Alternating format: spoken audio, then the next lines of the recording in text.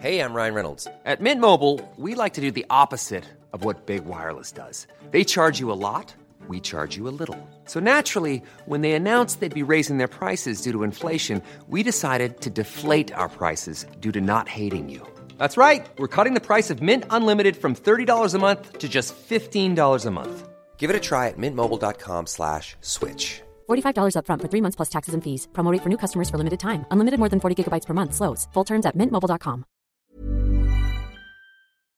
In a sudden flash, it all comes clear. It's a eureka moment, an epiphany. Hi, I'm Marcus Smith, host of the Constant Wonder podcast. The world offers marvel, meaning, and mystery around every single corner. In nature, art, science, culture, history, we talk everything from bees and beetles to obelisks and asteroids. Experience the thrill of transformative encounter. We'll bring more wonder to your day. Listen to Constant Wonder wherever you get your podcasts. Hello and welcome to another instalment of History Hack. Pole position is back. Alina, can you explain? So today we're going to be commemorating the death of Witold Pilecki, which occurred on the 25th of May 1948. And I'm honoured to welcome Jack Fairweather, who is a former war reporter and an author who's written books like A War of Choice. But most recently he published a book on Witold Pilecki called The Volunteer, which has won the Costa Book Award. Welcome, Jack. Hi, thanks for having me. How was lockdown? How are you coping? Well, as I'm sure you both know, lockdown has elements of the writer's life to it. So it's being locked away in a room is something I'm quite used to. However, that said, I was in the middle of doing a book tour, telling people about this remarkable man. So I'm sad not to be sharing his story as widely as I could. Well, hopefully we're going to be able to solve a bit of that kind of problem, because we've got loads of questions for you and we're going to be talking about him. So let's start off with what inspired you to write a book about, this incredible, absolutely incredible man, Witold Pilecki, because he's barely known beyond the Polish community. I totally, and my first reaction on hearing his story was, can this be true?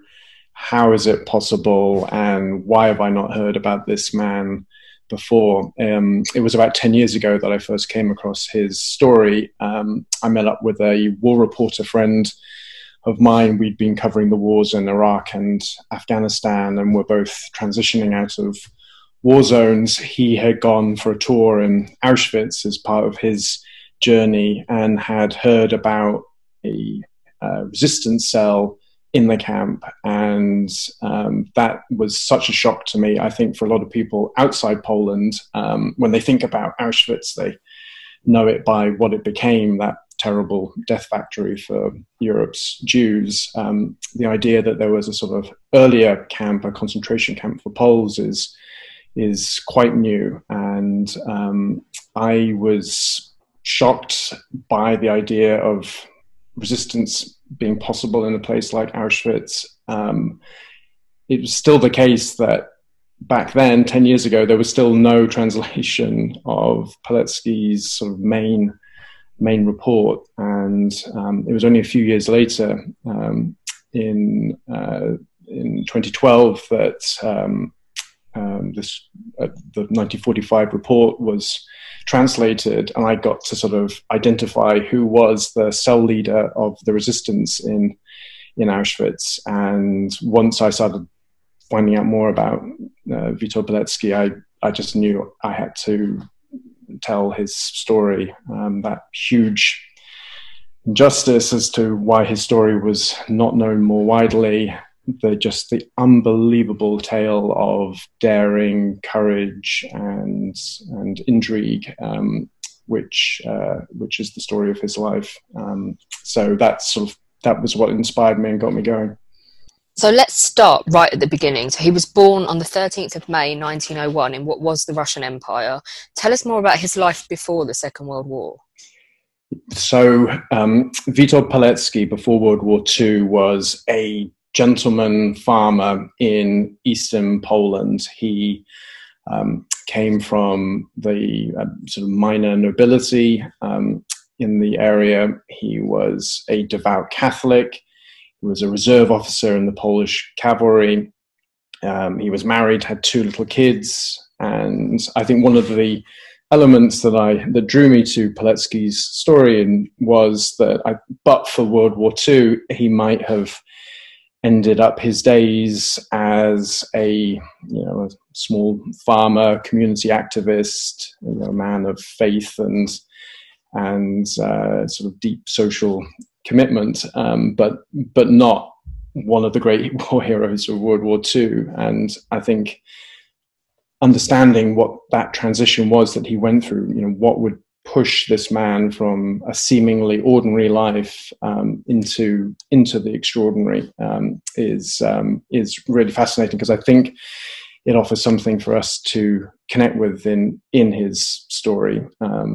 It's when we try and understand the man's motivations, we want to sort of connect with him in his earlier life. So the Germans invade Poland on the 1st of September 1939. Where was he at this point? He had been called up with his unit, and they had gone on, boarded their troop transports, and were riding to meet the German panzer divisions as they entered Poland.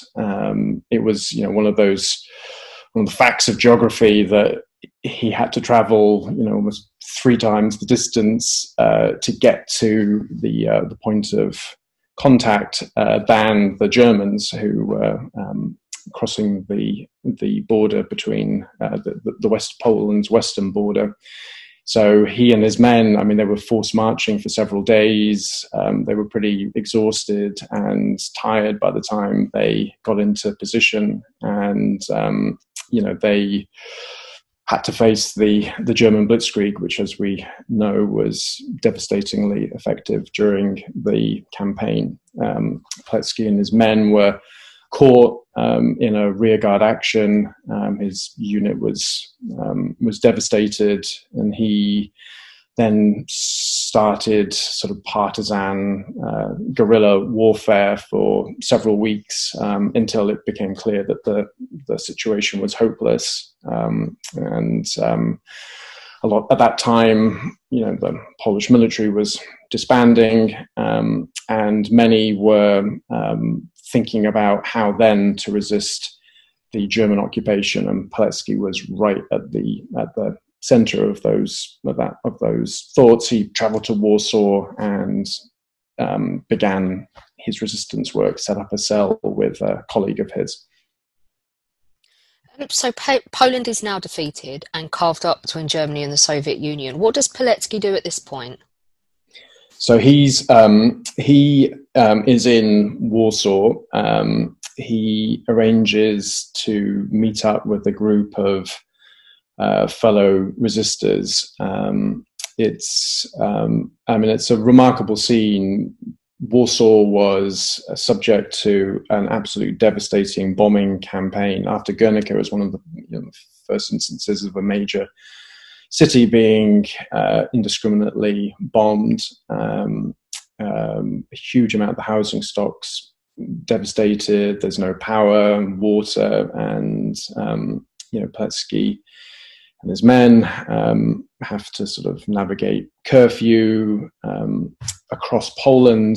There are thousands of Polish nationals being rounded up, some of them summarily executed. The figures are not precise, but it seems that up to 50,000 Polish nationals were shot in the first 4 months of the invasion. Just an absolutely staggering number, which sort of gives a sense of this, brutal occupation imposed by the Germans. And Pilecki and this small group decided in Warsaw to begin fighting back.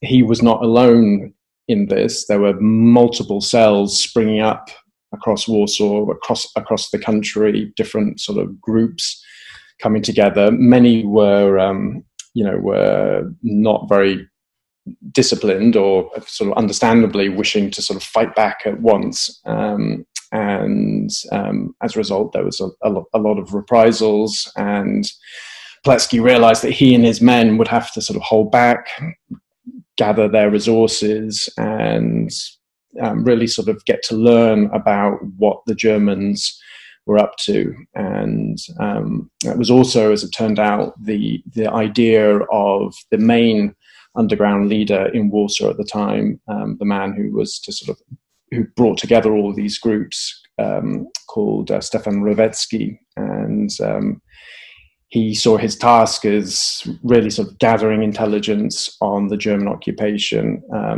both to begin to think about how to fight back against it, but also to share that information with allies in the West, with Britain and France.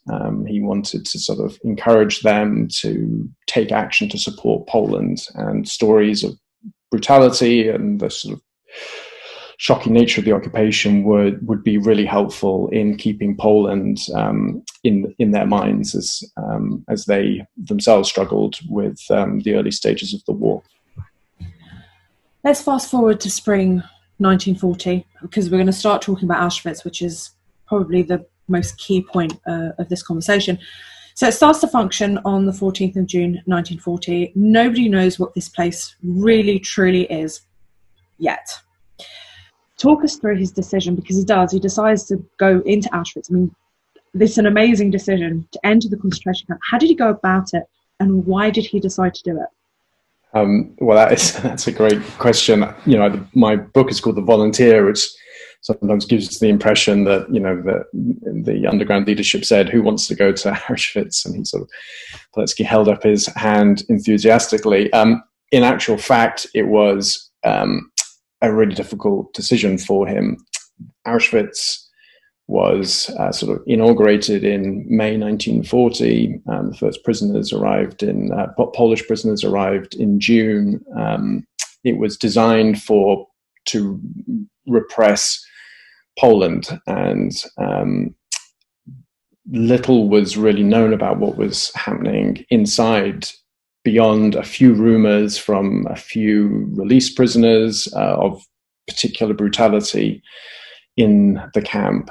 And the underground leadership, Rowecki, decided that they needed to find out more about what was happening inside this camp. And as part of this sort of intelligence gathering mission, and he turned to Pilecki as a man, you know, capable of pulling off this mission. Pilecki, by this stage, he'd been in this sort of early cell in Warsaw. Part of his job for the cell was as a recruiter.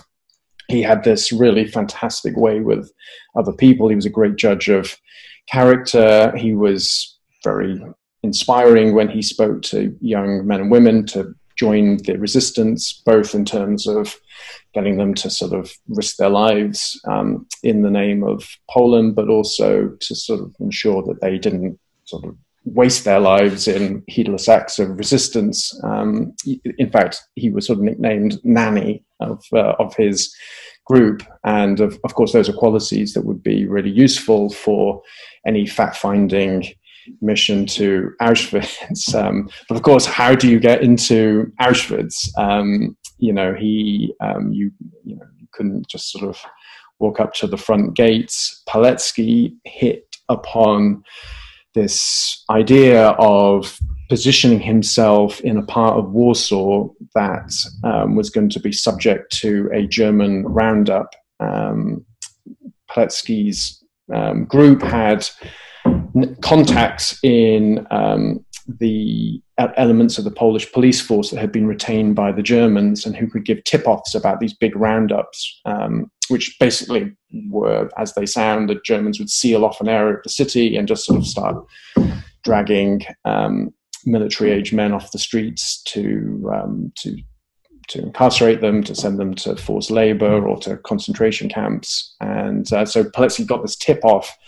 There was going to be one in August, and just to give you a sense of how difficult this decision was for him, he'd he'd just been reunited with his wife and kids who had fled their home in eastern Poland to come to central Poland to Pilecki's parents-in-law.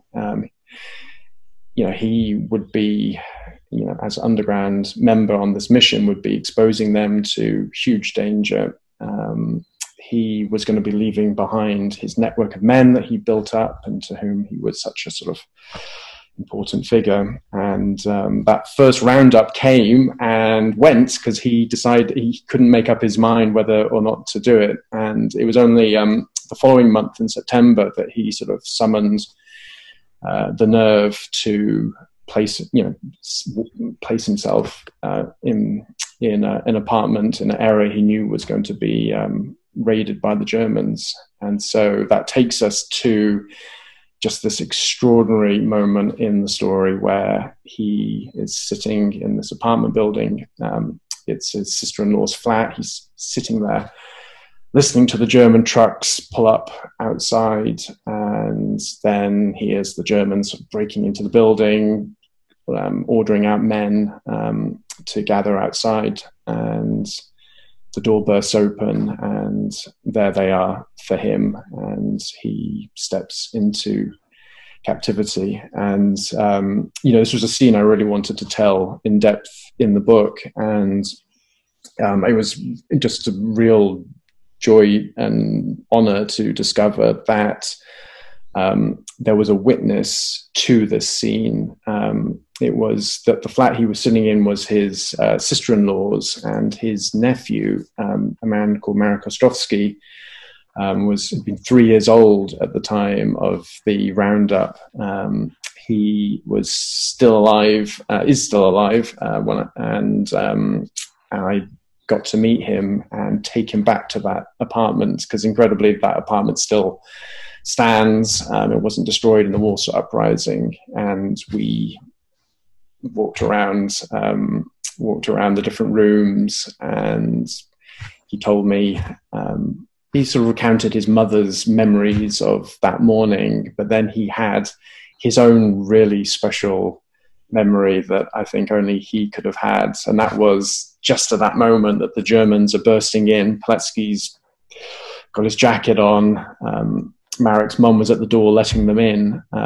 Marek remembered how Pilecki reached down and picked up his teddy bear that had fallen on the floor and handed it to him. And that for me just spoke so much of what Pilecki was about, that in that moment of maximum drama and tension, when you think he would only be thinking about himself, he was able to spot the little 3-year-old boy looking scared on his bed and hand him his teddy bear to console him. That's incredible. What does the camp look like when he gets there? So it's quite, so for listeners who have been to the camp, it's quite different. It was quite different in its first inception. There were a lot less buildings. For one thing, it had been used as a horse barracks. So some of the buildings, were there 2-story. Several of the buildings were single-story. There wasn't the double line of barbed wire fencing or the electric fencing. That came later. The roll call square in the center of the camp was much, much bigger, had not been built over. Pilecki arrived at night, and he describes, I think, in some of his most exceptional writing, that just the absolute shocking brutality of his arrival. Of course, he, unlike all the other prisoners who were seized on that morning, he had an idea of what was in store. But even then, he found it just off the charts, as he and the other prisoners were dragged from the trains, beaten.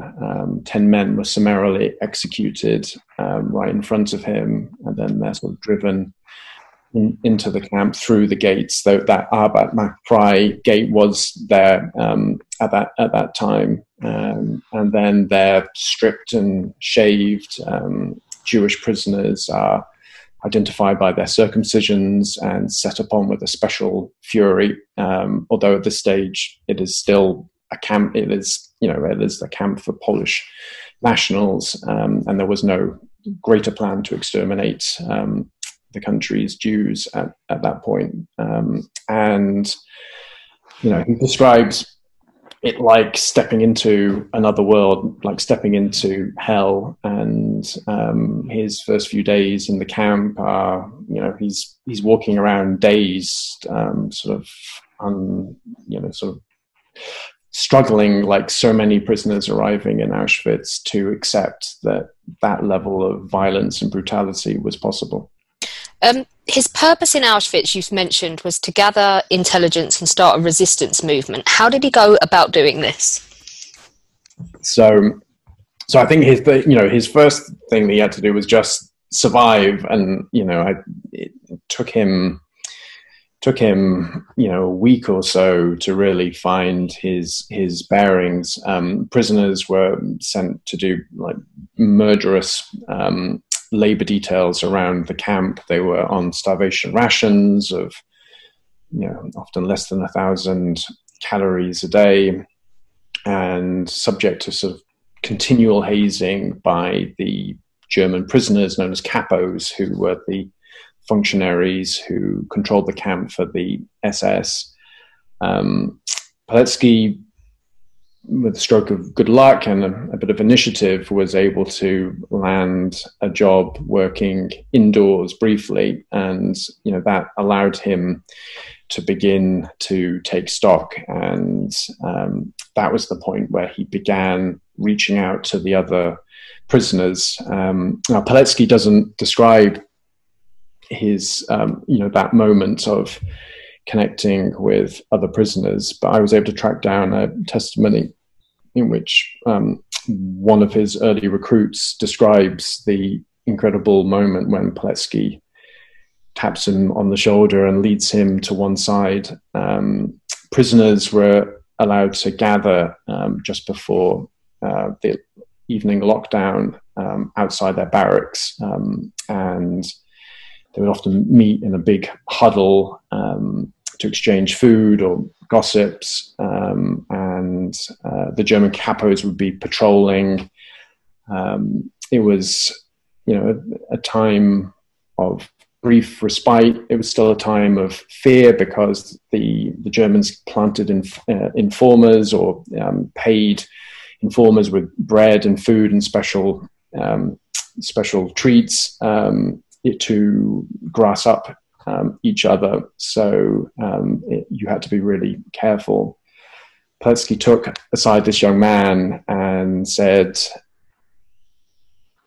"Do you want to join the underground?" And the young man, the reason I particularly like this anecdote, looked at Pilecki and said, to paraphrase, "Are you nuts? Look at us. We are in, how can we resist the Germans in a place like this?" In some ways, it's that same reaction that I had upon learning the story, and how is it possible to do it? And then this recruit begins to realize something. One, that Pilecki's for real, that he really is planning to build up an underground in the camp. But then he realizes that, Pilecki has entrusted him with this secret that he could, if he wanted to, use against Pilecki. He could shop him to one of those capos patrolling the square for some bread or a safer job indoors. But he didn't, because he realized that Pilecki had trusted him, and that trust showed that something greater than themselves could endure in the camp. And so he said yes to Pilecki, and the two men hugged, and that was in some ways the start of the underground. Pilecki was to do this dozens and dozens of times in the camp, and each time exposing himself to a huge amount of danger, because anyone he spoke to about the underground could try and use that knowledge to save their lives. And I think it's one of the most extraordinary facts about Pilecki's underground that for the hundreds of men that he gathered together to resist the Nazis in Auschwitz, not one of them ever betrayed him. And I think that really speaks to both Pilecki as a leader, as a man, an inspirer of confidence, but also just of that need for trust, for hope that he was able to offer so many prisoners in Auschwitz. He nearly dies. Life is full of what-ifs. Some awesome, like what if AI could fold your laundry? And some, well, less awesome, like what if you have unexpected medical costs? United Healthcare can help get you covered with Health Protector Guard fixed indemnity insurance plans. They supplement your primary plan to help you manage out-of-pocket costs. No deductibles, no enrollment periods, and especially no more what-ifs. Visit uh1.com to find the Health Protector Guard plan for you. Hey, I'm Ryan Reynolds. Recently, I asked Mint Mobile's legal team if big wireless companies are allowed to raise prices due to inflation. They said yes. And then when I asked if raising prices technically violates those onerous two-year contracts, they said, "What the f*** are you talking about, you insane Hollywood ass?" So to recap, we're cutting the price of Mint Unlimited from $30 a month to just $15 a month. Give it a try at mintmobile.com/switch. $45 up front for 3 months plus taxes and fees. Promo rate for new customers for limited time. Unlimited more than 40 gigabytes per month. Slows full terms at mintmobile.com. Doesn't he? He does nearly die. That first autumn, when he has that brief moment of working indoors, and he gets a job as a stove fitter briefly, and then he finds another detail that's demolishing a house nearby where he can sort of harbor his strength. But then he's placed in this brutal work detail, and he describes returning to the camp. He's sort of working in a warehouse unloading supplies, where they have to sort of run with 100-pound bags of cement, and it's just lift girders and just general building supplies. And he just describes walking back to the camp, and he knows if he falls down, he will be set upon by the capos and finished off. And he describes coming in and out of consciousness, just willing himself to get back to the camp in order to sort of fall asleep and then rise and do it all over again the next day. And I found that really affecting, reading his account and the account of so many prisoners who were brought to the very edge of human endurance by what was happening in the camp. So let's talk us through the decision and the actual escape itself. We were able to track down that first report. It turned out that it made its way all the way to London, and it was just sitting in the archives of the Polish Underground Study Trust, and which is this amazing archive of Polish underground material that was saved after the war. We'll perhaps come on to that story, but suffice to say that I got a call from my researcher in London one evening to say, "Jack, I've found Pilecki's report." And I think one of the reasons why it was such a powerful moment for us was that Pilecki couldn't write anything down in the camp, so he had his first messenger memorize it, this word-for-word report, this oral report. And so the words that we discovered in this archive in London were pretty much Pilecki's own words, and this is what he had to say: "Please, for the love of God, bomb Auschwitz, even if it means killing everyone in the camp, because what's happening here is so terrible, it has to end." And this was just really stunning to me. You know, Pilecki was calling for the bombing of Auschwitz years before it became part of a public debate among Allied commanders. And we were able to then find out what happened to that report, how it was passed on by the Polish government in exile to the RAF command, and they debated fairly seriously whether or not they should bomb Auschwitz. And, you know, surely one of history's great might have beens had, you know, what would have happened had Pilecki's report been acted upon at that moment. And what happened then over the next 2.5 years of Pilecki's incarceration was that he continued to get out messages to the Allies. Pretty much every message carried a request for the Allies to take action. Sometimes it would involve, he asked them to sort of airdrop weapons in, or drop in a parachute air brigade of commandos. He was just trying different ideas to see what might be possible. And one of the reasons why his story is so historically important is that each one of these reports described a new step on the road towards the death factory that Auschwitz was to become.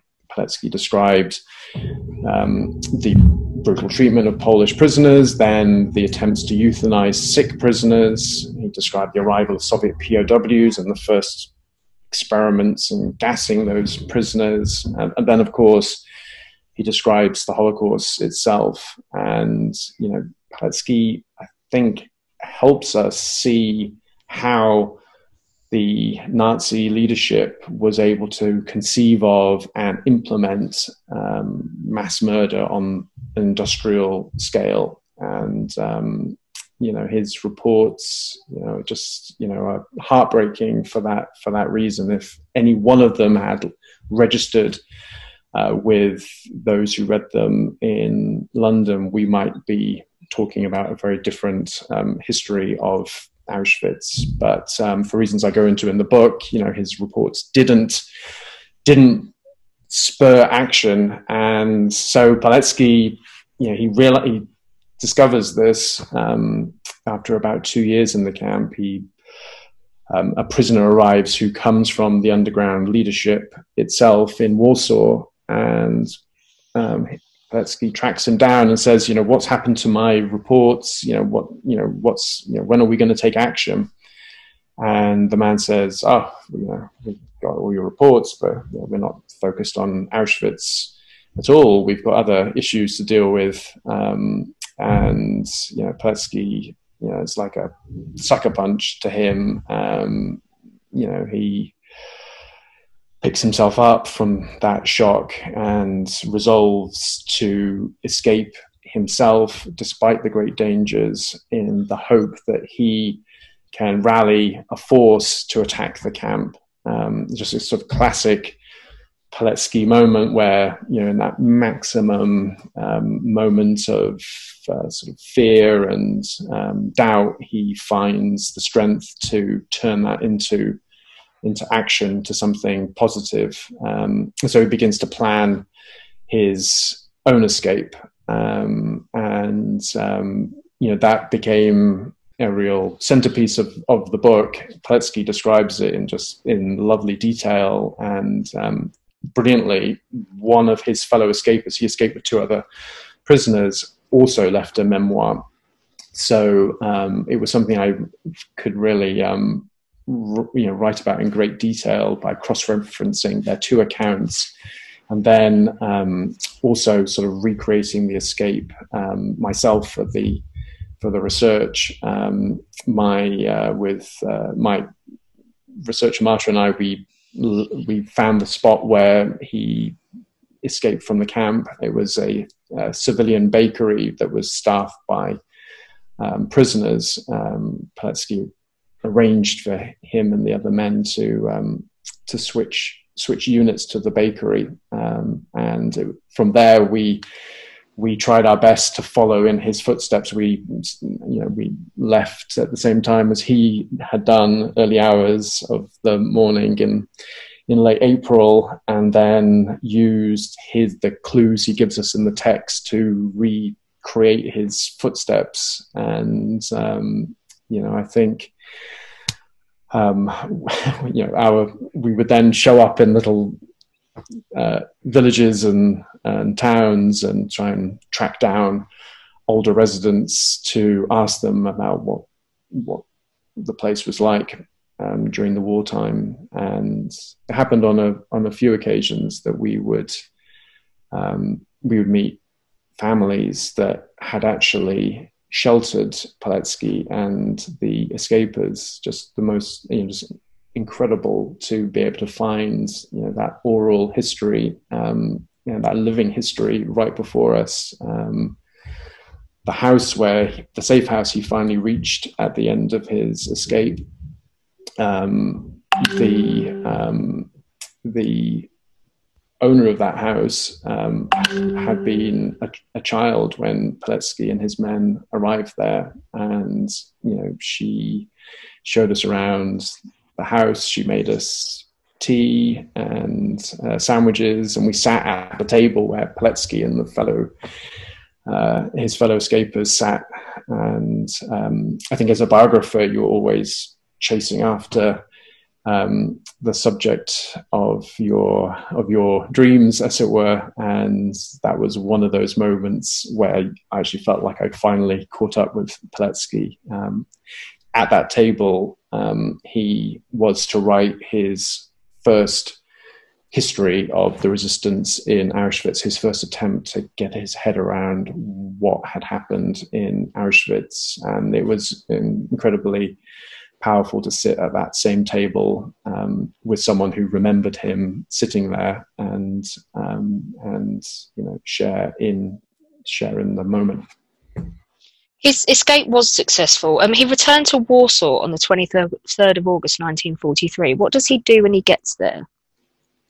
So his escape was successful, and I think it really is insight into his thinking that no sooner had he found a safe place to hide out whilst the SS are sort of conducting a search for him, then he's already trying to arrange for a force to attack Auschwitz. He goes to the leadership in Krakow. They don't believe his story. Not the first time that this was to happen. They fear that he might be a German agent provocateur who is. They can't understand how any prisoner can escape from Auschwitz. He, frustrated, he then goes to Warsaw and then begins to see what is happening across the war. And this is in autumn of 1943, and the war is already decisively turned against the Germans at this point. In the Eastern Front, the Russians have broken through, and it appears that a Soviet occupation of Poland may be looming, which of course spells disaster for Poland.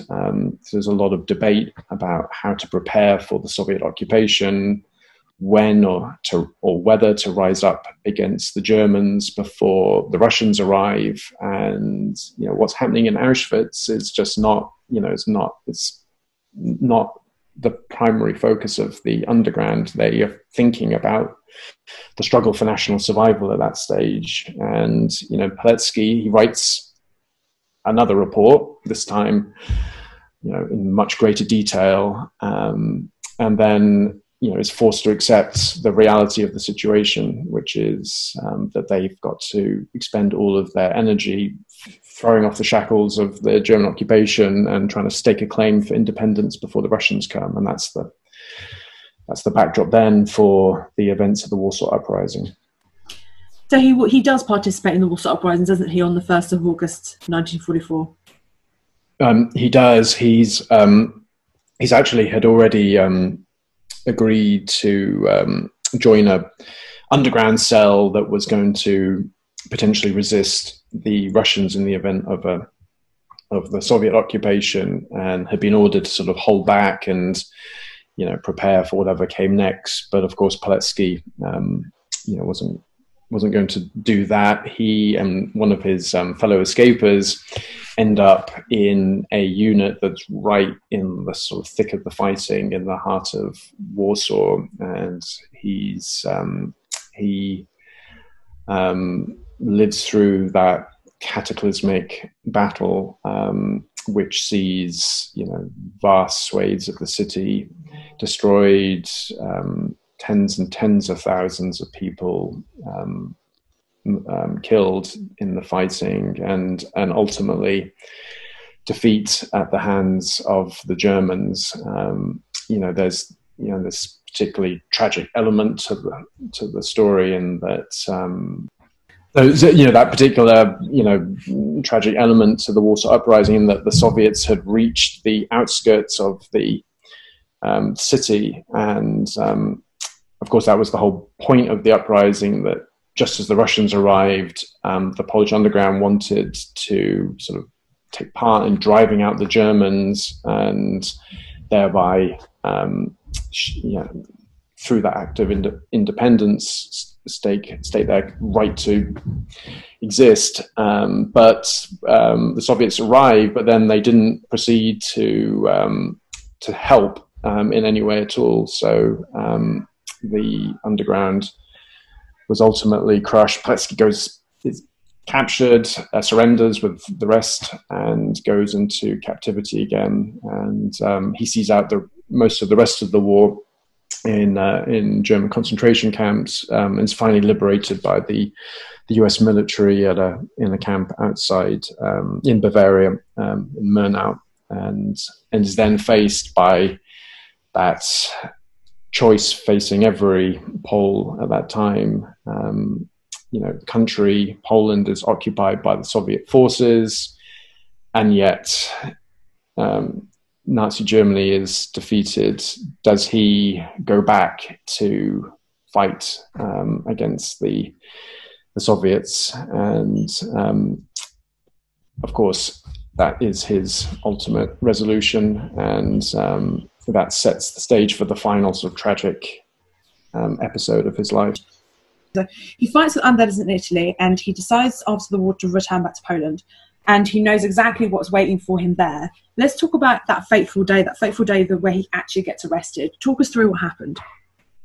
You know, he's created an underground cell in Warsaw, this time to spy on and report on the atrocities of the Soviet occupation, and pretty much the same thing that he was doing against the Germans. Whilst we were celebrating VE Day and the end of the war, Eastern Europe, Central Europe, Poland in particular, was subject to a brutal repression that in many ways was as devastating as anything that happened during the war. Tens of thousands of underground members, like Pilecki, were being rounded up for incarceration. Hundreds were being executed summarily. It was, you know, a time of massive unrest, lawlessness, hunger, and of course brutal Soviet-backed repression in the name of communism. And Pilecki, you know, his cell is operating, trying to raise awareness in the West as to what is happening, and his group is infiltrated or by a sort of communist informer, and it leads to his arrest. He heads back to an apartment, a safe apartment, one evening, and he's picked up by two plainclothes men, led to the head of the Polish secret police's headquarters in Warsaw, and then subjected to months of brutal interrogation and torture, and then finally a show trial, and in which he is given a death sentence for crimes against the communist regime. And it's a really brutal end to his story, but even amazingly, in that setting, in that trial, one of his reported things that he said to the courtroom when he was asked if he had anything to say was that he had lived his life trying to he lived his life hoping to I'm trying to paraphrase it. He lived his life so that he would be happy when it would, in the moment of its ending. In other words, he'd lived his life with, courage and conviction, and would not do anything differently. And so ends his life. But then, of course, the story of what happened to his legacy begins, because it's at this point that the communist authorities try and repress his story, succeed in repressing his story, and so begins the struggle by some brilliant Polish historians, by his family, to reclaim their father, Pilecki's legacy. Jack, I want to say thank you so much for coming on board with us and talking to us about this incredibly remarkable man, Witold Pilecki, who went through one stage of hell, the Warsaw Uprising, fighting in Italy, to then come back to communist Poland, to go back into hell a second time, and unfortunately not surviving any of it. So thank you so much. Thank you, my pleasure. Join us a bit later on when we will be talking to Gilad Jaffe. We promised he'd come back to talk to you about the archaeology of Jerusalem, and he has. It's great. Down the pub, we will be discussing the most important moment in history. A moment is being defined as something less than a week, so it can't be a long event. We've got some great choices coming up on that, actually. And then tomorrow, we will be talking to Gary Powers Jr., all about his father's experiences as a spy plane pilot and of being shot down over the Soviet Union. That's a really fascinating talk. You can now nominate History Hack for an award. If you go to BritishPodcastAwards.com, you can nominate us for a Listener's Choice Award. You have to do your vote by the 6th of July 2020, and they will announce the winner at the British Podcast Awards on Saturday, the 11th of July 2020. So if you wouldn't mind, we'd really appreciate it. There now follows a public service announcement. I'm Horatio Hornblower. And I'm Archie Kennedy. The simplest gift you can give in these troubled times is to obey orders. Indeed. The regulations are very clear in the matter. It is the duty of all of us to remain at anchor until the little people in the talking box signal you otherwise. You don't want to end up getting flogged. Good day to you. Good day to you both. Even when we're on a budget, we still deserve nice things. Quince is a place to scoop up stunning high-end goods for 50 to 80% less than similar brands. They have buttery soft cashmere sweaters starting at $50, luxurious Italian leather bags, and so much more. Plus, Quince only works with factories that use safe, ethical, and responsible manufacturing. Get the high-end goods you'll love without the high price tag with Quince. Go to quince.com/style for free shipping and 365-day returns.